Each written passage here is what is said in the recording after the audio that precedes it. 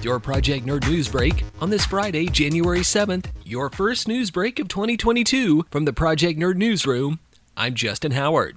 Tallgrass Film Association has announced submissions are open for the 20th Annual Tallgrass Film Festival, September 28th through October 2nd, 2022, in and around downtown Wichita, Kansas. Films should be submitted through Film Freeway. Full submission details are available on the same page. Full details are available on our website, project-nerd.com.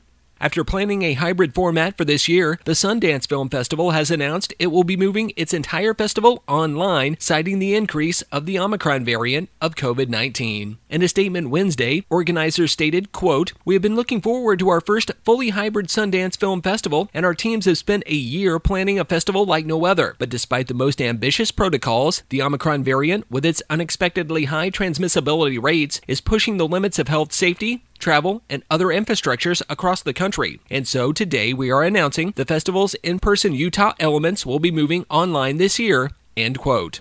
The annual event, the largest independent film festival in the United States, is scheduled to run from Thursday, January 20th through Sunday, January 30th. Last year's festival took place entirely online due to the pandemic.